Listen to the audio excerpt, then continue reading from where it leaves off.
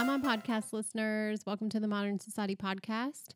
I am so incredibly excited about this new season of the podcast.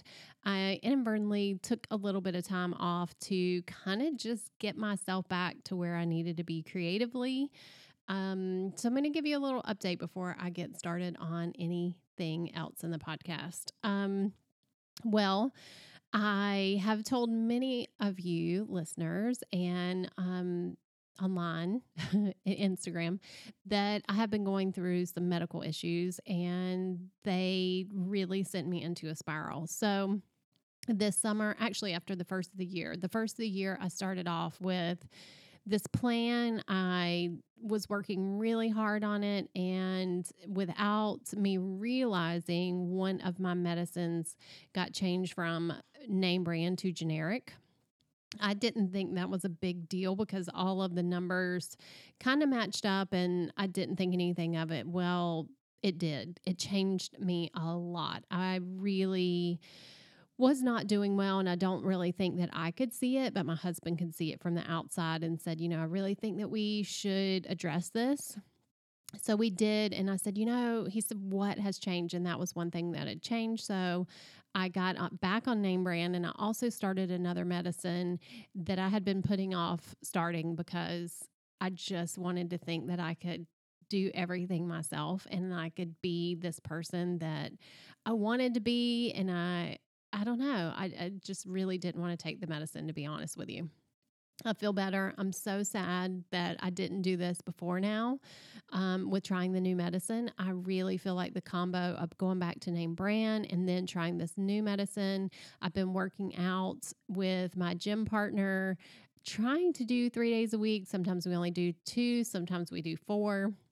And not anything crazy. We just show up at the gym and do a mile walk. And then we're like, okay, what are we going to do today? And get our heart rate up, get going. And that has really helped. So I feel a lot better. And I'm really sad that there were several months that I was just in a fog. I was in a not good place. I was really incredibly sad and just depressed. So I'm feeling a lot better. I feel a lot like myself these days, and I cannot tell you how happy that makes me feel. So I'm back, I hope, and I hope it stays. And I have some things coming in the works as far as sponsors and people that I want to work with. An amazing guest.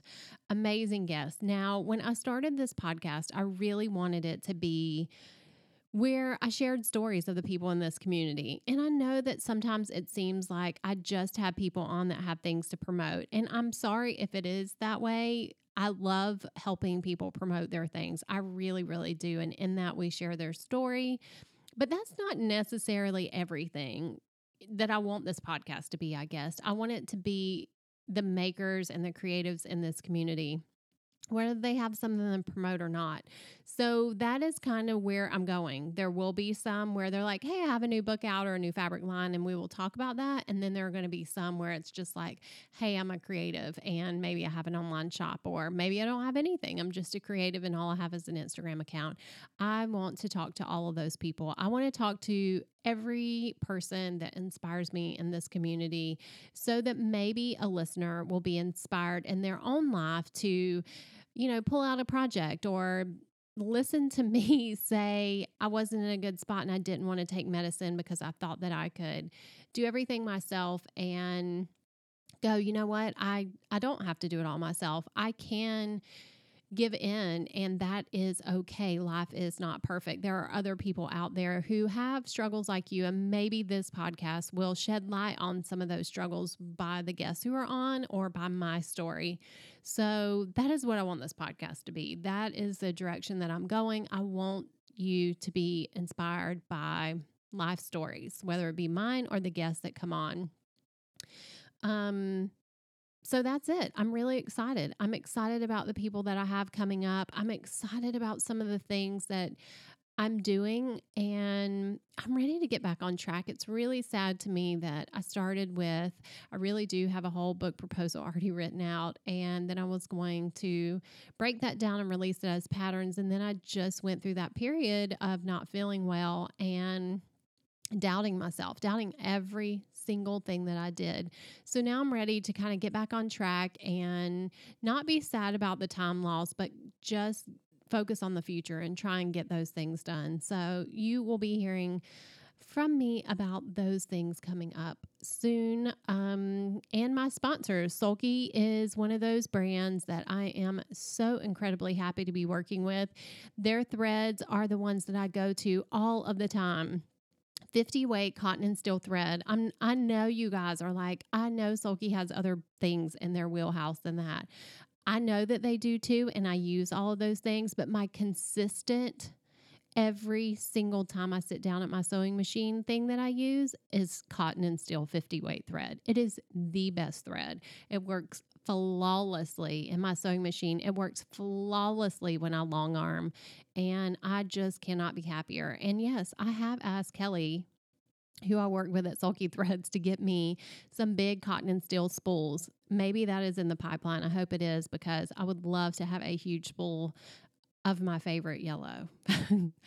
All right. So Sulky, thank you so much for being a sponsor. If you use Sulky products, please let them know that you really appreciate their sponsorship of this podcast. And also, Havel's Sewing. Havel's is so incredibly kind to me. They are so incredibly kind to our community and have great products. They have a pink reversible cutting mat that I love. I recently got one of their big rulers and have fallen in love with it. It is my go-to ruler, although my Modern Society one is too, but this one is bigger. I love it for cutting big chunks of fabric. And I'm not going to lie, I know they have a new 45 millimeter rotary cutter, but the 60 millimeter is still my favorite. I love it. I love that it can cut through so many layers of fabric, and their snips are always by my sewing machine to use. So havelsewing.com, if you use the code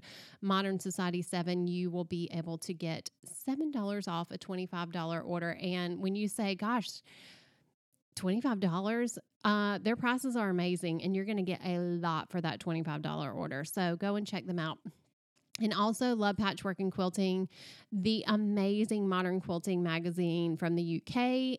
And sometimes in the States, it's really hard to get. So if you want to get Love Patchwork and Quilting delivered directly to your house, put in your mailbox so you can check that mail and have happy mail and see that magazine in there, sit down on your couch or whatever, and look through all of the beauty that it is, you can do that now. So it's a 78% savings on an annual subscription for U.S. readers, and you pay only $39.95 to get 13 issues a year. It's a huge savings of almost $142. Seriously, right to your door. That is such a good price. You can call 800-428-3003 and use the code LPQS, or you can just click on modernsociety.com and there should be a banner for the magazine. If you have trouble, just email me. There's a contact form on modernsociety.com and I'll help you out. This amazing offer is just too good. So I've had many listeners who have been very pleased with how easy it is to order, that it comes on time, and how it takes them not having to track one of the issues down anymore because it just comes right to their house. So make sure that you go and check them out. So I have to say that Cricut isn't a sponsor of mine, but I went to their Mountain Make-a-thon and I haven't talked about it yet, but I have the Cricut Maker and it cuts fabric and it cuts chipboard and it cuts paper and it draws on paper and it draws on fabric and you name it. It has sticker paper, as vinyl. I mean, the projects are endless with this Cricut Maker machine. I am so impressed with it and I can't wait to keep experimenting. Many of my guests coming up have used one or have one or are an influencer. Not all of them. I'm not going to have an info commercial, but I just think it is such an awesome tool and one that you would really like to have in your sewing room. Trust me, Christmas is coming up. Not going to lie, you should put it on your list. So thank you, Cricut. If you are interested in getting your own maker, let me know. I want to share it with you and help you to figure out the best package. They usually have sales and you can kind of get some different things with the Cricut Maker. So I just really had a great time. I can't wait, hopefully, to go back and teach at the Mountain Makeathon again. It was a lot of fun. All right. Today's guest we recorded in advance, and it is Lesley from Homeday Studios. I admire Lesley's work. I love what she does, and I could not wait for her to come on and have a chat with me. We recorded this several months ago, so some things, I don't think many things are going to be time sensitive, but one thing that she has done since we chatted is start her newsletter, and it is awesome. It is really such a good newsletter. So make sure and go over to Homeday Studios and check Lesley's work out, and also sign up for her newsletter. I think that you will really enjoy it. All right, so enjoy this, and I will talk to you again in a minute. And listeners, I'm so glad to be back. Thank you for all of your support. I'm so happy to begin this space again. Hello, listeners. We have a fun guest today that I've followed for a while on Instagram, and I just wanted to get to know her more. I love her feed. I love what she does, and I wanted to learn more about her process and how she sells her handmade goods, and I thought it would be a great podcast chat for you listeners to get more information if this is a step that you want to take. So welcome, Lesley Hill from Homeday Studio. Hi, Stephanie. Thanks so much for having me. I can't wait to learn more about you, Lesley. I think that you have definitely mastered the pretty Instagram feed. It takes a lot of work, I have to admit. It does take more work than I ever would have thought. Isn't that funny how you... I look at your feed and go, oh, she just snaps these pictures. Not true. No. No. So do you take them on your big camera and then upload them? I do a few things. I use an app that helps me kind of upload them, and then I can plan out the grid to make it look the way I want it to look. No way. So, yeah, I feel kind of guilty because I know Instagram should be in the moment and spontaneous. But on the other hand, there are days that go by where I don't take any pictures. And then there are days that go by that I take tons. So I just find, that works for me. And then I don't have to do that. It's 3:00. Yeah. What am I going to take a picture of? And what am I going to post? Because, when I do that, I find it just takes me, it can take hours out of a day if you're taking a photo, editing it, coming up with a caption. It can take so much time. So I think it just helps me to be more efficient. Okay, so what is this app? Because everybody needs to know. I use Planoly. So I think Planoly. It's Planoly. So it's free. I think it gives you about 30 uploads in a month. So if you're posting once a day, that's enough. And then it's like this grid. So I probably have 20, 30 pictures uploaded at any time. And then I can just drag them around. That is so cool. I had no idea. Yeah. Try it. I will. Now I know. Now you're letting us in on all your secrets. Exactly. All right, Lesley, I kind of let's back up, and since I can just deep dive in sometimes. So let's go back and learn a little bit more about you and how you kind of came into being a creative who sews. So how did that all work? Yeah. Did you grow up in a creative home or what? My parents didn't, I didn't see my parents making crafty things per se. They both worked full time. They were, they were civil servants before they retired. But, our house was always, there was people were taking photos, and there was map collections on the walls, and there was, my parents enjoyed making good food, and they enjoyed decorating. So I think I certainly had an eye for, putting nice things in your home and kind of appreciating where things come from and where things are made. So, and then again, I was one of those kids that was always crafting, like most kids, but probably to the extreme. I'm going to make my dad a diorama today, or I'm going to make my mom a little pincushion, even though she doesn't really sew. So I was always doing that. And then I think, starting to sew came when I was a teenager, and I'm almost 40. So I grew up, my teenage years were before the internet. So, and I was in a small town. So if I wanted cool, different things, I had to make them. So that's really like how I learned to sew. I kind of taught myself. I sewed a lot of really awful outfits, but just like, I was 15. I didn't care what people thought. So, I mean, I would buy ties at like a Goodwill, and then I'd stitch them together to make a skirt, That's awesome. and they were probably like safety pinned together at the waist, but it was great because again, there was kind of an internet, but there was no e-commerce. Yeah. So there was no way to order fabric or buy things. So, I think it was like I created stuff as just a means to have nice things that were different from other people. Please tell me that there were some NC Hammer pants that you made. Oh, totally. Okay. Totally. Like I mean, scrunchies, neon. Yes. Yeah. And I remember, doing like applique monsters on t-shirts. And it would take me like a month to make this applique t-shirt, but nobody had it. Everyone thought it was cool. And that's what I did as a teenager, Yeah. So it was pretty, like, I wish I had saved more stuff.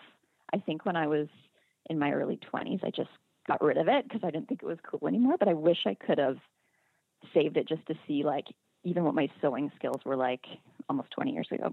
Yeah. No, I totally get that. My mom made me a lot of clothes growing up, and none of them. We have nothing. And I have two daughters, and I'm like, Mom, like you hoard everything else. Could we not hoard the handmade? Exactly. I know. I wish I had saved all that stuff, but yeah, I just chucked it at some point. So, and I don't even think I have many pictures because again, we didn't have like iPhones. We didn't take as many pictures back then. I feel like I'm sounding old. If you did, then I love it. I love it because I kind of miss this for my children. Like the taking a picture and having to wait on it to get developed. And then you had to wait on your parents to decide to take you because people didn't just go anywhere back then. Yeah. And you get like 24 photos and half of them be blurry or have like the sun over the lens. So, but yeah, it was so exciting if you got like 2 decent pictures and there was no editing your photos. Oh, no, then. no. It is what it is. So then did you, after high school, did you go to college and do something creative or? Yeah, I've done a lot of different things. So, I was 18. I was in a small town. I decided to move to Toronto and I did like a 2-year, like a fairly technical course in industrial sewing, pattern drafting, and it was really focused on garment construction. And it was really hard. Like, we would make like jackets and blazers and all these fancy types of pockets. And I wish I had a lot of those skills still because it was, my sewing skills were really wonderful back then for making all those garments. But then, it was doing that course that I realized I liked making more home stuff. I'd rather make pillowcases and quilts and curtains than, a blazer. So I got, I still did creative stuff on the side, and that's kind of when I got into quilting. But then I went to school for totally other things. Like I went to university after that. I became a nurse, and I did that for, 10 plus years. But I found it was really like that creative part of me. I wanted to do more. Like I've been making quilts all that time, but I just found like, being a public health nurse it's rewarding in so many ways, but it wasn't creative at all. So, I got to the point where I was like, if I don't do this, it's going to be one of those things in my life that I regret, So that's why I just like, started making stuff, started putting some stuff on Etsy, and here I am. So did you keep your nursing job while you started this, or did you just go deep dive? Yeah. I had my nursing job when I started this, and then 2 kids as well. So it was crazy. Yeah. Like there was so much stuff going on. So now I work, very like part-time casual as a nurse, and I'm doing this a lot more. I love being a nurse and there's so many great things about it. I always want to keep my nursing license, but yeah, if I can spend the bulk of my time making things and sewing and teaching classes, that's where I want to be. I love that. I love that. And thank you for being a nurse. My grandma was a nurse. It takes a Thank special you. person to be a nurse. It really does. It does. Yeah. It does. I remember my grandma could just leave. She worked in the ER too. Like she could leave that in the ER and come home to 5 kids. Well, at that time, it wasn't 5 kids. I mean, they were grown and I was her grandkid. But I remember, I mean, it takes a special person. So thank you for being that public servant. Sure. Thank you. Thank you. But yeah, like it's, you put yourself out there a lot. You're talking to people. You're working with people when they're often in crisis. Yeah. And so being able to just go home, really not talk to anyone and sew and make things, I think is so like therapeutic. And I know a lot of people craft for that reason, right? Yeah. Well, so you went so your first step was putting things on Etsy and gosh, so when did you do that? Like back when Etsy was pretty new? No. So I have purchased stuff on Etsy since like 2008. And everyone was always like, you need to put these on Etsy, you need to sell things. But I only really started doing it probably about 3 years ago. And I started just with simple, like I was doing a lot of indigo dyeing. So I would make indigo dyed tea towels, indigo dyed table runners, a couple quilts in there, but it was kind of like, just put a bunch of stuff out there and see what sells and what works. Yeah. So what did you learn from that? What was the one thing that kind of stuck for you? Because I always think that's interesting. I don't think the things that I think that will stick are the ones that do sometimes, which is surprising and sometimes disappointing. Oh, for sure. For sure. And there are things that still like are my best sellers, but I don't want to be my best sellers. Yeah. If I sound right. But like I still sell. So I have my actual website and then I have my Etsy site. And so I have more stuff on my Etsy site.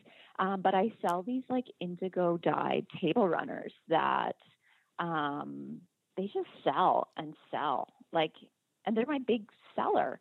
And I didn't anticipate that at all. And then pricing was the big thing I learned from it too, right? Like how to price your things so that you don't, so that when you get an order, you're not like, I have to make that again, right? That you feel like, yes, this is so worth my time. Right. And all those things like, packaging and going to the post office and like all those little things you kind of have to add into how you're pricing something. So that was a big lesson. And Etsy's been great and I'm sure I will always sell on Etsy, but like, just slowly increasing my prices so that, it really makes sense for me to spend time making these things. Yeah.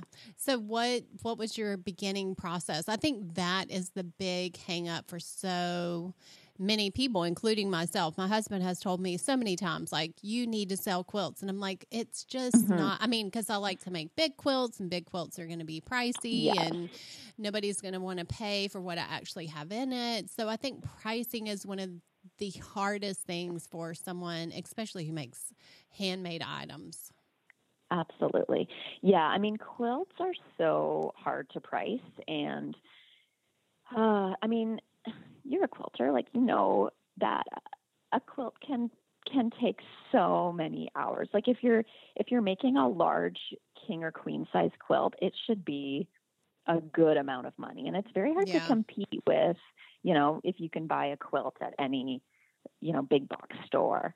But I think it's smart to have like a range of items, and I'm really working on doing that as well. So, a fifth of your sales might be those big quilts, but if you can have other things, like quilted pillows or quilted zipper pouches or throws or, clutches, having different price points for people.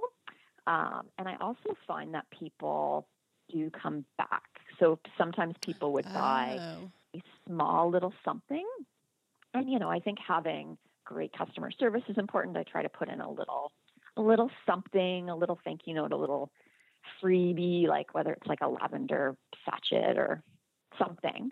And then those people are often the ones that come back and will approach me for like a custom quilt. Oh, so I think that's a good strategy to have different price points. So let's just say you have a zippered pouch that you haven't listed it before and you're going to list it. How is your process to keep track of the exact material list and how much each one of those cost and your time? And then, then you have to add on to that for your hours. How does that price work into what you're actually making? Yeah. So there's a few different pricing strategies, and again, I could probably charge more, but so I certainly do keep track of all my supplies. How much does this zipper cost? If I've bought a yard of, this cotton fabric for $15, how many approximate clutches could I make out of this yard? So I do that. And then I also time myself, which sounds kind of nutty, but I will, like for the first one that I'm making, I don't time myself because that's just kind of experimenting. Yeah. But then for the second or third one, I will set a stopwatch and I will press start. And then I'll stop it when I pause, or if my kids, or if I'm getting a phone call or my kids are interrupting me. But then I will time it exactly. And that's often really revealing. Like sometimes you can think, I can whip this up in 20 minutes. And really it's like, 45 or 50 minutes. But then also realizing, if you can make something in bulk, that's going to cut down on your production time as well. Yeah. Like where you can assembly line it. Exactly. Because like all that time of like winding a new bobbin or switching your sewing machine feet or all those things add into the time. So if you can do kind of like a bulk assembly line, that helps as well. And then, I certainly think of like my hourly wage, like what should I be getting paid? And I certainly think I can, we can always probably, as creative people, we can always pay ourselves more, but you shouldn't be making $2 an hour, right? You should be making, I don't know, like it depends where you live and, your currency, but even like, I don't know, $15, $20 an hour. Like you should be making that, right? And it's funny that there is like, like maybe it should be my plumber charges me $95 to show up to my house. And then, like, I'm sorry, plumber. I love my plumber. He's amazing. I love them. Seriously, they're my favorite people. My husband's a plumber. But why is the guilt? And I do think that it is guilt. I do think that we second guess, like, maybe that's how much like this is like, this is the wage and it's okay to say that. You're no different than another tradesperson. All right. Totally. Sorry for that interjection. I can rant about that. I think it has a lot to do, like I did like a minor in women's studies, but I think it has a lot to do about like women's work and how we value these things that women do or traditional women's art, Yeah. But I so agree. And, and if I hate to say it, but I think a lot of us crafters kind of like do an injustice to others when we price our stuff so low. Yeah, I really agree with that. I think if you don't, I've heard so many people say they go on Etsy and they look at what they're selling and then they, search for that and get a good in-between price, and that's how they come up with it. That is better to me than just saying, I think that my neighbor would pay $20. That is not doing anyone any good, because then it's a whole community that you're disservicing. Exactly. Yeah. Totally. And thinking about, who your audience is, right? Yeah. And, you can't compete with Walmart or Target. Like you just can't compete. So don't try to compete. And if you price your stuff so low, you're just going to burn out and not want to see it anymore. I don't know where I heard it, but it was probably some course I took about pricing. But the speaker said something about like, if you double your prices and lose half your sales, you're still making the same amount of money, Yeah. right? Yeah. So I try to think about that. And then, so if I'm doubling my prices and losing half my sales, I'm still making the same amount, but then it frees up all that time to do other things like developing products or Right. photographs or, you know? Yeah. So, and then there's the whole, and I don't sell wholesale yet, but I may at some point. But then, if you're going to be doing wholesale, you need to, after you've accounted for profit or your overhead, then you're going to even need to be doubling that price. Yeah. For retail if you're going to be doing wholesale. So again, I could probably price higher if I followed all those things, but it's something to think about. Yeah. And you probably at this point kind of know your audience and know that it's a comfortable place. You know where you're at and what your pricing is. I don't think that you price really low. So, I think that it's definitely, so I guess for me, Etsy, having an Etsy shop and having your online shop, do you find that people that go to Etsy go to your website? Or, I don't know how you would know that, but do you find like there's a good overage when you have that Etsy shop? Yeah, I find a lot of people just, and again, it's hard to know where people are coming from. I think if I really tried to figure out analytics, I might have a better sense. I find a lot of shoppers on Etsy just kind of stumble upon me and then they say, oh, I like her stuff. Etsy's great because it lets you show ratings, right? And so that really helps to build credibility. But I think for Etsy, there's so many people who just go there to shop and then they find you. Mm-hmm. Whereas my own website, you have to drive all that traffic. So things like, Instagram, Pinterest, having blog posts that you kind of put out there and hope people come back to your website. That's where I think the traffic comes from. But I also think, I think Etsy is awesome and I'll always sell on Etsy, but I wonder if you do get maybe more of a budget shopper, like people looking for deals on Etsy. Mm-hmm. And I also find, if you go on Etsy, at the bottom of your listing, it will say, here are similar items, and it will link to other shops. Yeah. Right. So that's something just to keep in mind with Etsy.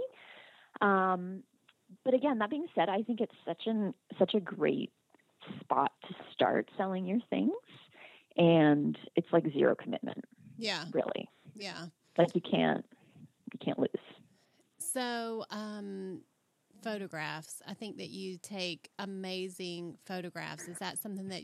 Thank you. Oh, excuse me. Is that something that that you've had to work on, or is that a natural thing for you? Mm-hmm. Because I feel like you just do such a phenomenal job. Thank you. Yeah, I have definitely worked on them. I look at some of my older product shots, and it's not great. I took a online photography class through Creative Live. It was like product photography. Uh-huh. And that was really helpful. But it's something that, I do that course. I look at a lot of tutorials. I have a studio, and my studio mate is a photographer, so that's been really helpful. So that's really good. Befriend a photographer. That's my tip for photography. Mine moved, so I'm. Oh no! What happens when that happens? I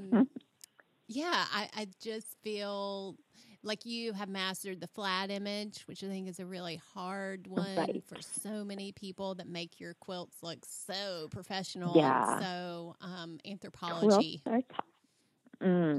Mm-hmm. Yeah, quilts are tough. And so what I did in January actually is I had some professional photographs taken. And again, this is my studio mate, Camilla B Photography. She's on Instagram. She's lovely. But I hired her to take some photos of my products when I was launching my website. And it was so worth it. It wasn't nearly as expensive as I thought, but she was so efficient. Like and she had the right setup. She had a studio space. She had a great camera. And, for a couple hour photo shoot, she photographed all my quilts. She photographed lifestyle pictures of me and my quilts. So that's what most of those on my website are, her photography. And then I also kind of mix in some of her photographs for Instagram.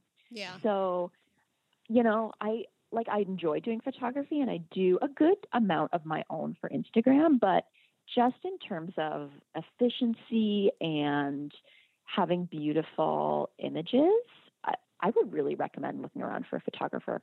Yeah. Even someone who's, just out of school or just starting up. But, I think it's money well spent. And if you're going to be selling things online, you need amazing pictures. You just do.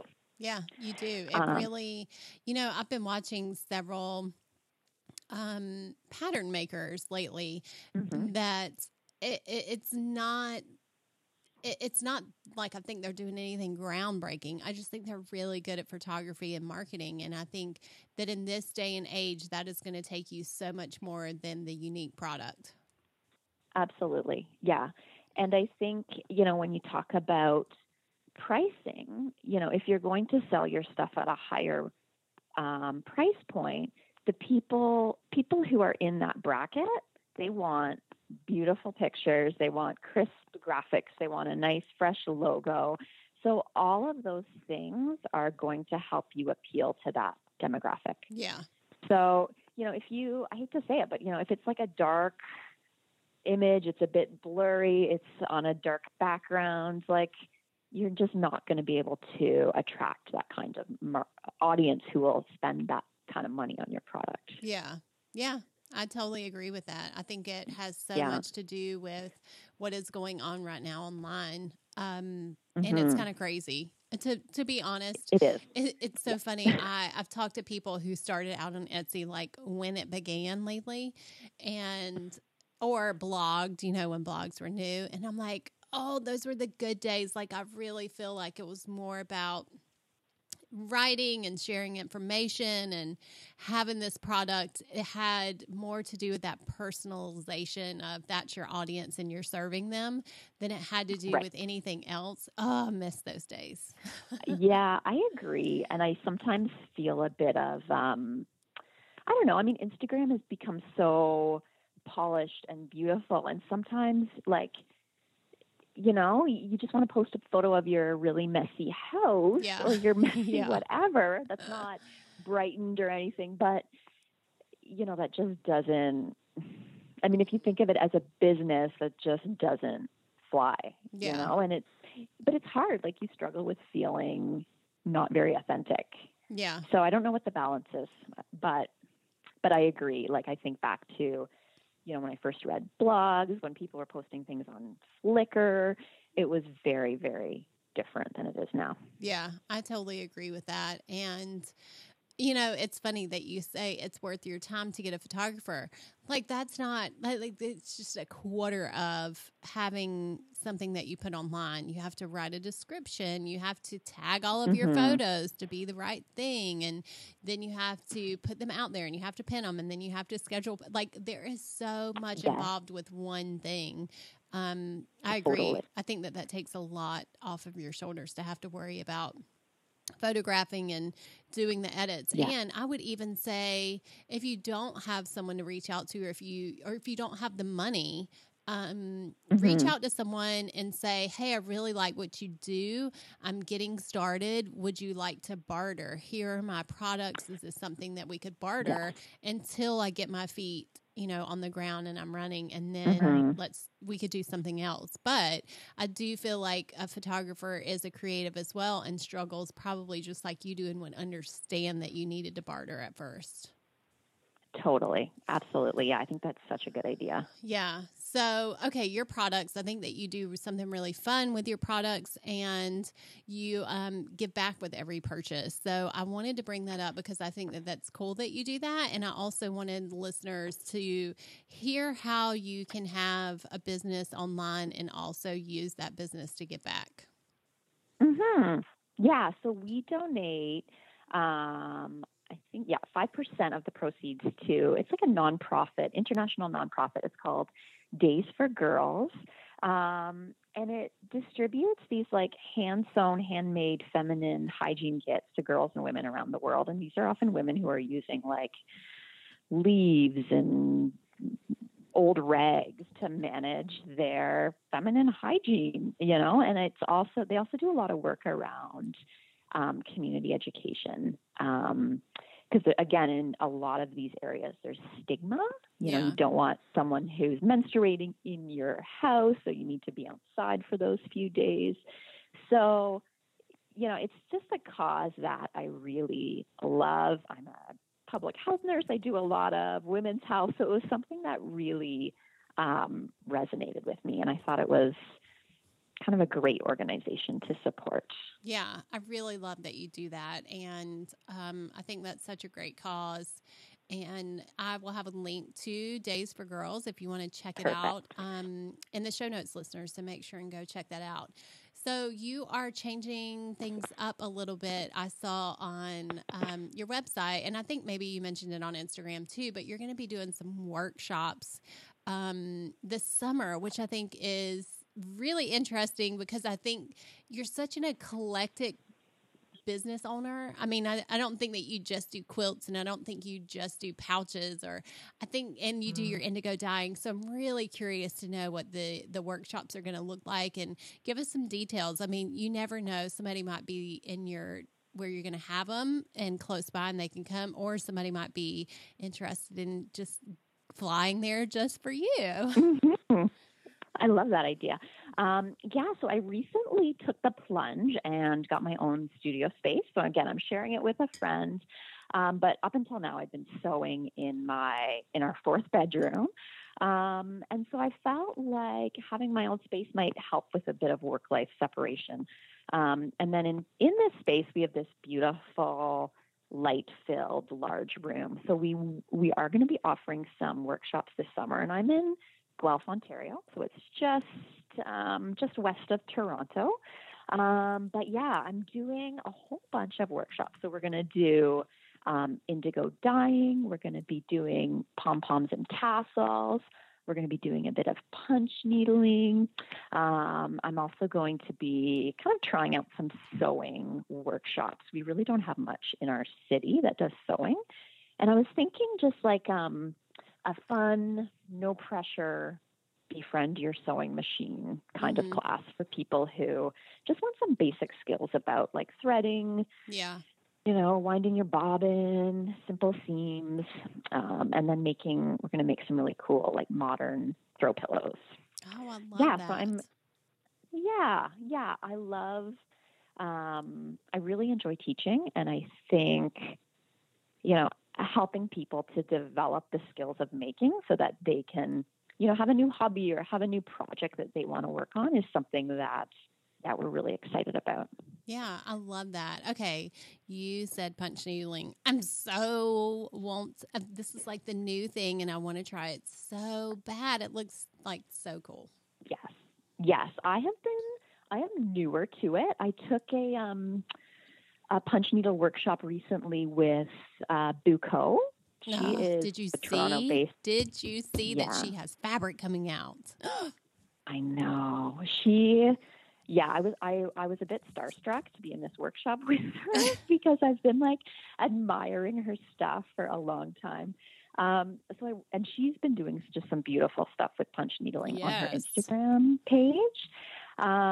It's very, it's nice. I think as sewists, we have so many tools and supplies, and you need to be in your special room.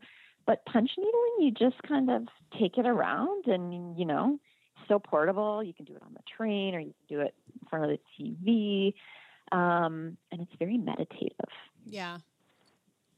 So stay tuned for more about punch needling. I'm really, really wanting to come just for that. I love that you're going to do this. I think if you're a teacher, a natural teacher, that is almost the extension when you start to sew that people say, I can't believe that you made that. I could never do that. And you're like, no, really, you could. Mm-hmm. And I think that it's your natural inclination to want to share that. Yeah, and it's, you all people who make things are so, you probably hear it so often, like, I don't know how you do that. That's so amazing. And, the majority of us have probably just kind of taught ourselves through a lot of trial and error, a lot of mistakes, a lot of weird outfits we've made. Yeah. But it's so empowering. It's such a great feeling. And, it's not that hard, right? If you just have a bit of patience with yourself and the right teacher and the right equipment, like, it's not that hard at all. And I think it's a really great skill, as we move into this more technological world. Like, I think it's great for, how to make something or repair something or have our kids know how to do these things as well. Yeah. Yeah. Speaking of kids, do your kids have any interest in sewing? Do they come in when you're working and play with the fabric and stuff? I always find that my kids love to do that.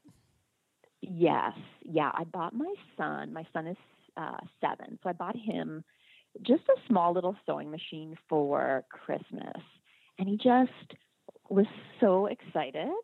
He made everyone little pillows and stuffed it with, fiber fill.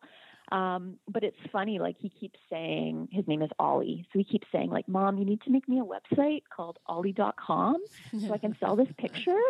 Like, he wants to just crank things out, and he wants me to put it on his website that doesn't exist. And, he has that bug of, I can make something and put it out into the world and it will sell. So yeah, it's kind of cool.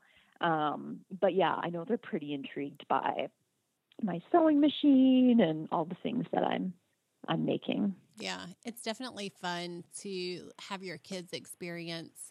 I tell my kids all the time, I'm like, you really don't realize that there are a lot of mamas out there that don't have anything creative that they do on the daily. Like this isn't your friends aren't doing this. And I think that my kids, it's just so normal for them. That's just what I do, and that's just part of their life. To have a bedroom that one of them, they share a bedroom because I have one of the bedrooms as my sewing room. And they're like, that. No. And my friends are like, oh, they shouldn't be sharing a room still. I'm like, yeah, really, it's okay. Yeah, I think it's good for kids to share rooms, and it's good for adults to have hobbies and passions. Yeah. Stuff, right? Oh, yeah. That's awesome. That's funny. One thing that I was going to touch base on is in your Instagram, I just feel like your knack is beautiful spaces. And you mentioned that, that's something that you grew up with, which makes so much sense now that I look through your Instagram and know a little bit more about you, that's probably just a natural part, of who you are. Yeah. I think I'm, I don't know. I aspire to be a bit more of a minimalist, but I am not living in a minimalist home right now. I have, 2 kids and a husband who really like to hang on to things. Oh my gosh, kids are hoarders. Kids are hoarders. Yeah, it's driving me a bit nutty. But in an ideal world, I would have kind of a sparse, simple, minimalist home with just like, there's that, I think it's a William Morris quote, like, have nothing in your house that you do not know to be useful or believe to be beautiful, right? Yes, like, I love that aesthetic of a few simple pared down pieces and things that you really, really love. Yeah. Yes. That is my friend January all day long. That is her to a T, and which it's not me, but I do feel like I have her sayings like that in the back of my head when I walk around my house and or decide to, redo rooms and things like that, which summer's coming and I have a good inkling that I'm going to get the itch to totally rearrange my whole house. Yeah, it comes in spurts. Yeah, I find as well. I do. And so, are you like that? Do you like to rearrange things and people come home and go, "Wait, what?" Yeah, absolutely. I'm like, let's paint this room navy blue, or let's paint this room white. It's funny. I remember always, like, my brother and I, when we were little, rearranging our bedrooms for fun, and we would do it like every few months just to be like, let's see how this bed looks against this wall, So yeah, I love to do that. I do find, again, it's harder when you're living with other people and, you want to strike that balance between, it's everyone's space, right? I have to sometimes stop myself from tidying or getting rid of things that might be important to them that I just see as clutter. Yeah. But it's definitely a balance.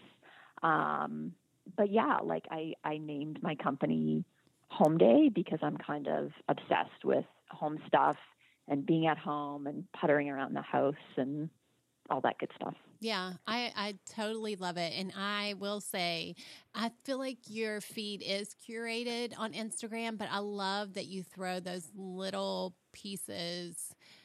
Like your kids aren't always on there, but I do think it's fun when, you have a shot where they're in there, you show a little bit of your house or, your travels. I love that you kind of have this happy balance of both of those.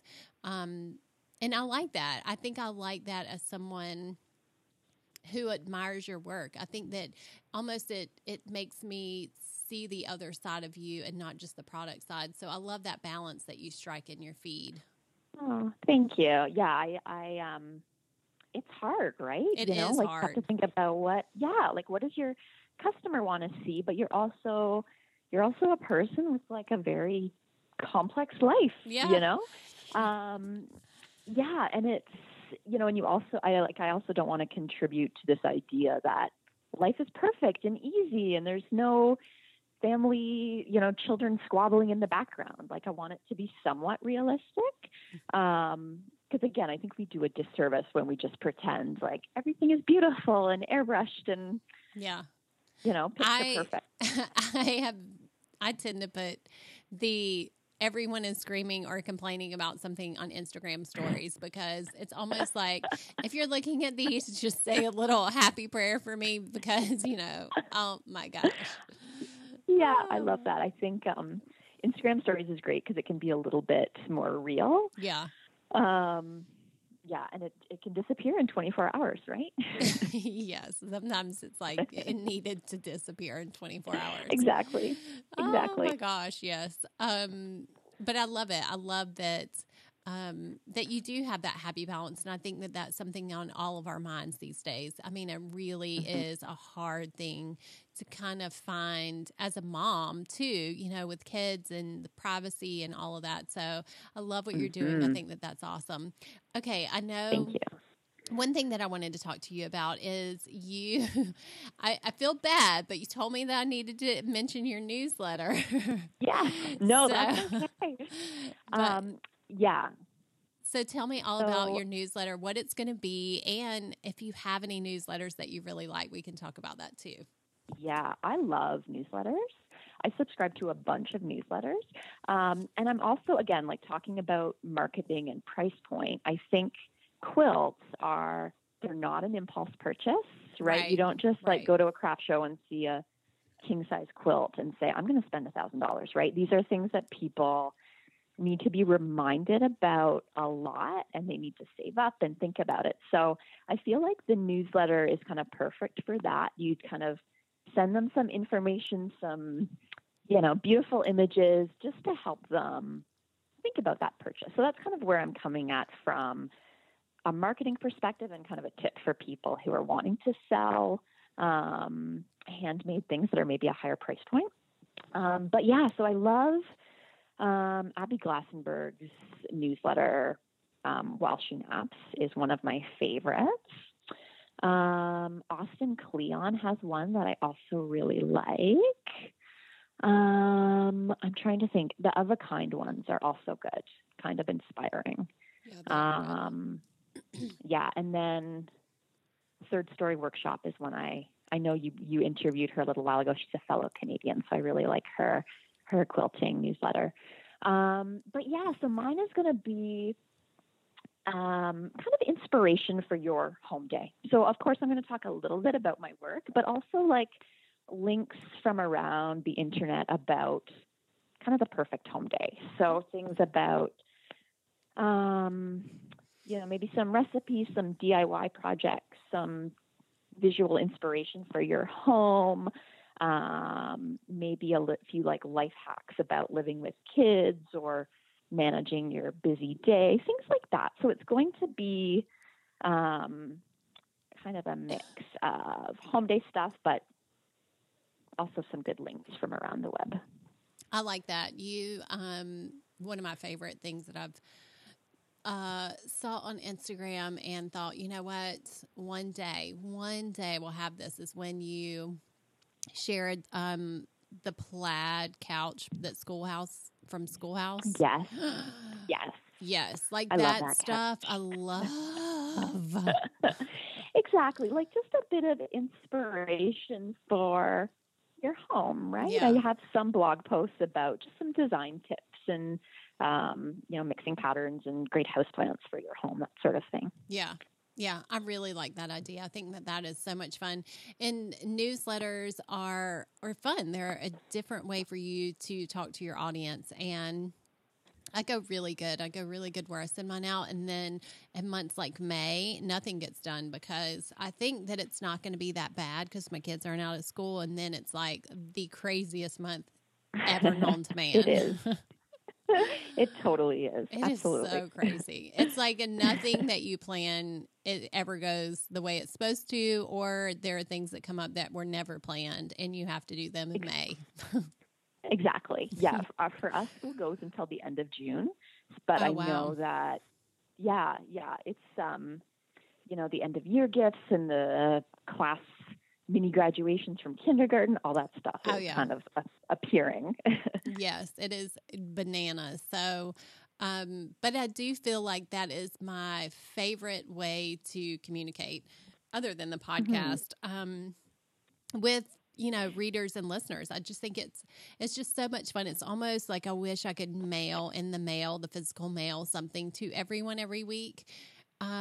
That is how the newsletter feels to me. It's not a bill. I'm not, it's just fun. Exactly. And think of it about how can you give something of benefit to your readers, right? And I think you do an awesome job of that with your podcast and your newsletter. But I think people are often hesitant because they think it's salesy, and you just have to focus on, sure, you can talk about your work or your projects, but also like, what are you going to give to your reader or your listener, right? Yeah. Yeah. And I also think it's so funny. I actually thought that this summer I might need to put a board in my house because we were watching The Voice. So we did that as a family. We've never watched The Voice before, but somehow as a family, we started watching it this year, and my husband got into it with us, which was fun because it was all four of us. And I was watching it last night, and I thought, you know what, this is something I need to put on my newsletter. And I didn't have anywhere to write it, but I think I'm going to put something, because there are little things that come up in my everyday life that I think, oh, I need to put this in my newsletter and share this. Everybody would like it. Totally. I read one and I'm totally blanking out on whose it is, but she has, every week it's like what I'm listening to, what I'm reading, even just like a couple podcasts I've enjoyed or new series I'm liking, like just sharing that stuff. I think people really enjoy it. I love reading that stuff. Yeah, that is my favorite. That is my favorite thing to do for the newsletter, is just find those little gems and share those. So I'm excited that you're doing this. And listeners, I will have a link so you can sign up for her newsletter if you would like to do that, as well as everything else that we've talked about. Her shop and the blog, and also more information about Days for Girls, because I think that is something that's really interesting. And I know a lot of listeners, are so giving when it comes to something like that. So that might be a good charity for them to look into helping out. All right, we're at the quick fire questions, and I don't know a lot of these. So I don't know what your answer is going to be. So I'm curious. Okay. All right. So do you use a pattern or do you wing it? Yeah, I wing it. I really do. I kind of tweak a bunch of different patterns, and there's so many great tutorials online. But I really I sometimes still have to use a tutorial for certain types of invisible zippers if I haven't used one for a while. But generally, I sketch things out in my graph paper, and then I kind of wing it. Yeah. I'm a wing it. And if I use a pattern, I still kind of wing some of it. Totally. I'll tweak it, and then I'll have to like change the size of my quilt a little bit to make it work. Yeah. Batting, cotton, bamboo, wool, poly, blends. What you like? I've only ever used cotton. I just like that it is not too lofty. It's just kind of a nice density for me. Mm-hmm. I should try wool. You should try wool. I'm Canadian, so I should try some wool. You should. I live in Florida because I thought there is no Florida girl that's going to need wool in their quilts. But let me tell you, it is my favorite. I love how it washed and dried. I really, really like it. Nice. Okay, I will give it a try. And I think that Hops is a sponsor. I think that they have a cotton wool blend, maybe. I think they have a blend that's not just cotton, and it's not, I think it's a good 50-50. But anyways, I know there are options out there if you don't want to go full on wool. Right. Okay. Quilting, long arm or domestic? I have never tried a long arm. I didn't think that you had. No, I don't even know where I would, like, unless I bought it, I don't know. Like, I wish there was someplace I could rent or try it out for a little bit, but there isn't really anywhere around where I live. Yeah. But I've often, like, I have a bunch of pinned long arm machines that I covet. So maybe at some point I'll try, but yeah, I've never used a long arm. I know in the past, this was probably about 10 years ago, I made a huge quilt and I pieced it and then I sent it to someone to have it long armed, and I just loved how it looked.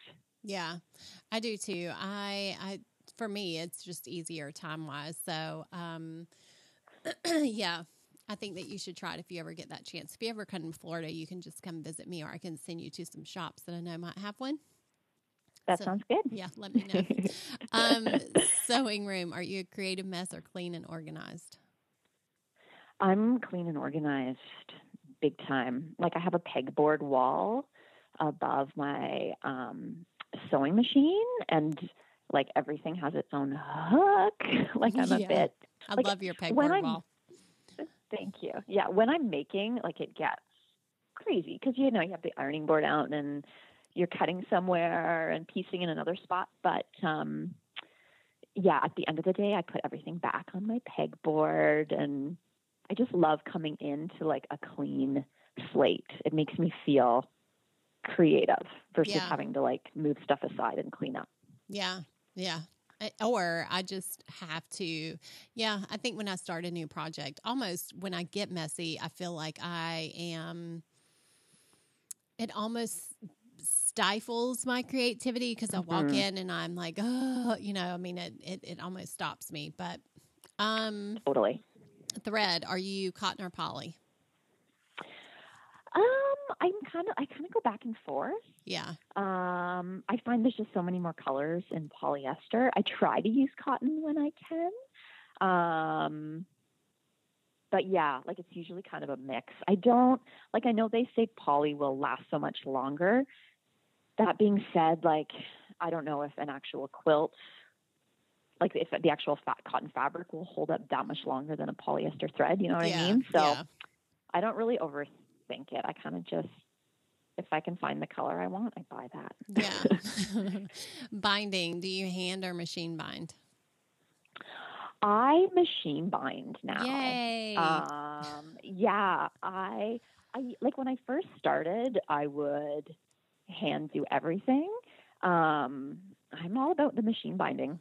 I've kind of, like, it took me a while to get it right, but now that I do it, I love how it looks. I feel good about it just being thrown in the washing machine. Yep, machine binding all the way. Okay, well, that makes me happy because, part of my club. If you could have any other job other than the one that you have sewing, what would you do? Oh, well, I feel like I would be, this is kind of a weird job. like I'd work in a museum building exhibits, like I don't know if that's a museum curator. Yeah. I worked as like a co-op student in a museum when I was 18, and it was just like one of my favorite things.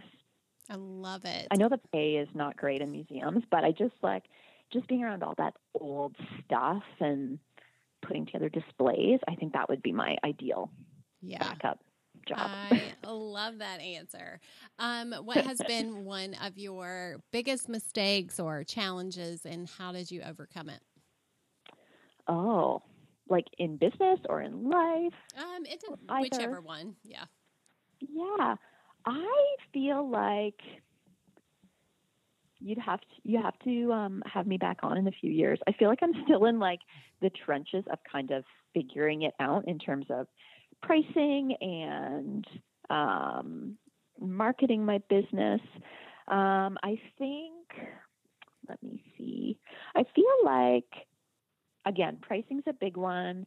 I feel like craft shows are something that I used to do and totally bombed for me, just in terms of my audience and my demographic. They just weren't at craft shows, and they weren't spending at that price point. So I feel like I suffered through a lot of craft shows where I would like mark stuff down because I felt like that's what I should be doing, and just spending like long Saturdays lugging my stuff around. And I did that for a long time. And then I feel like I just, looked at who my audience was, who my market was, and just decided like, I'm not doing that anymore. It's not worth my time.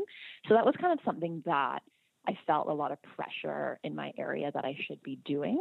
And I wasn't enjoying it, and I really wasn't making that much money out of it. And so I stopped doing it. So that felt like a bit of a challenge that I overcame. And then once I said no to craft shows, I felt so much better about the whole thing. Yeah. Yeah. I think that that would probably change if you lived in a community that had like a really good craft fair scene where, people went and it was this thing and it was big and you knew people were going to purchase. Exactly.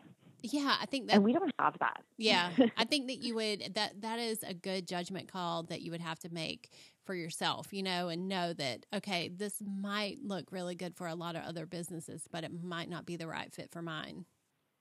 Exactly. Yeah, I like that. Yeah.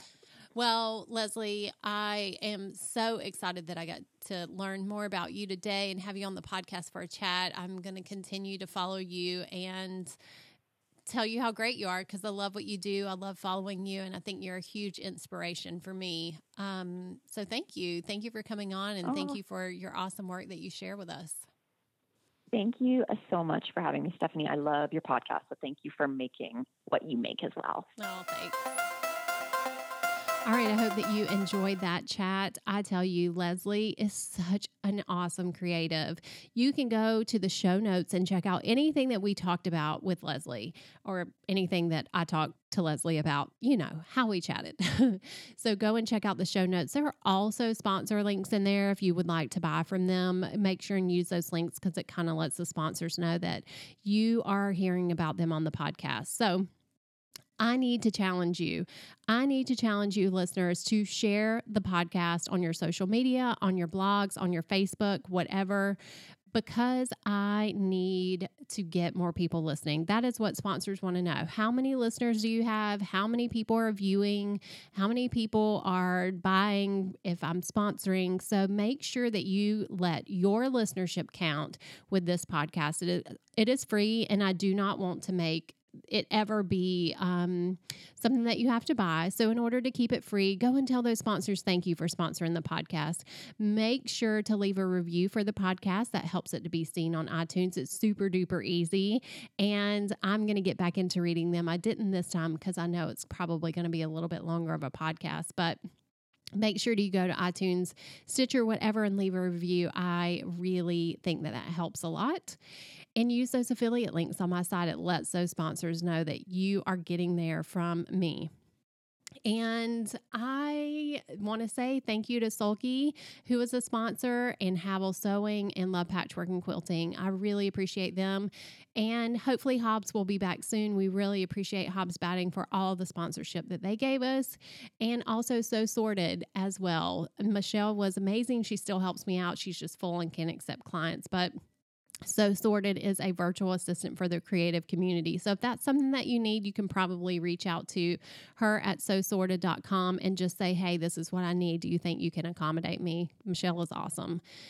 So I think that is about it. I just cannot tell you how many times I think about this podcast, how many times I think that this is the thing that I want to see take off in my creative world, because when I talk to these creatives, I get so inspired. I get so energized to listen to their stories, to listen to their passion, and that all takes sponsorship. And I hate to say that, and I hate to bring that up, but you know what? That's just it. So, listeners, I need you. Go band together, tell these sponsors thank you, leave me reviews, and use those affiliate links. I would really, really greatly appreciate it. And I just say buckle up. We're going to have a fun season. I have some great people coming up, and oh man, I'm just excited. I'm excited. I hope you get some sewing and creative time in, and look for another episode soon. I promise I'm not going to let another month go by. Promise. I'm back.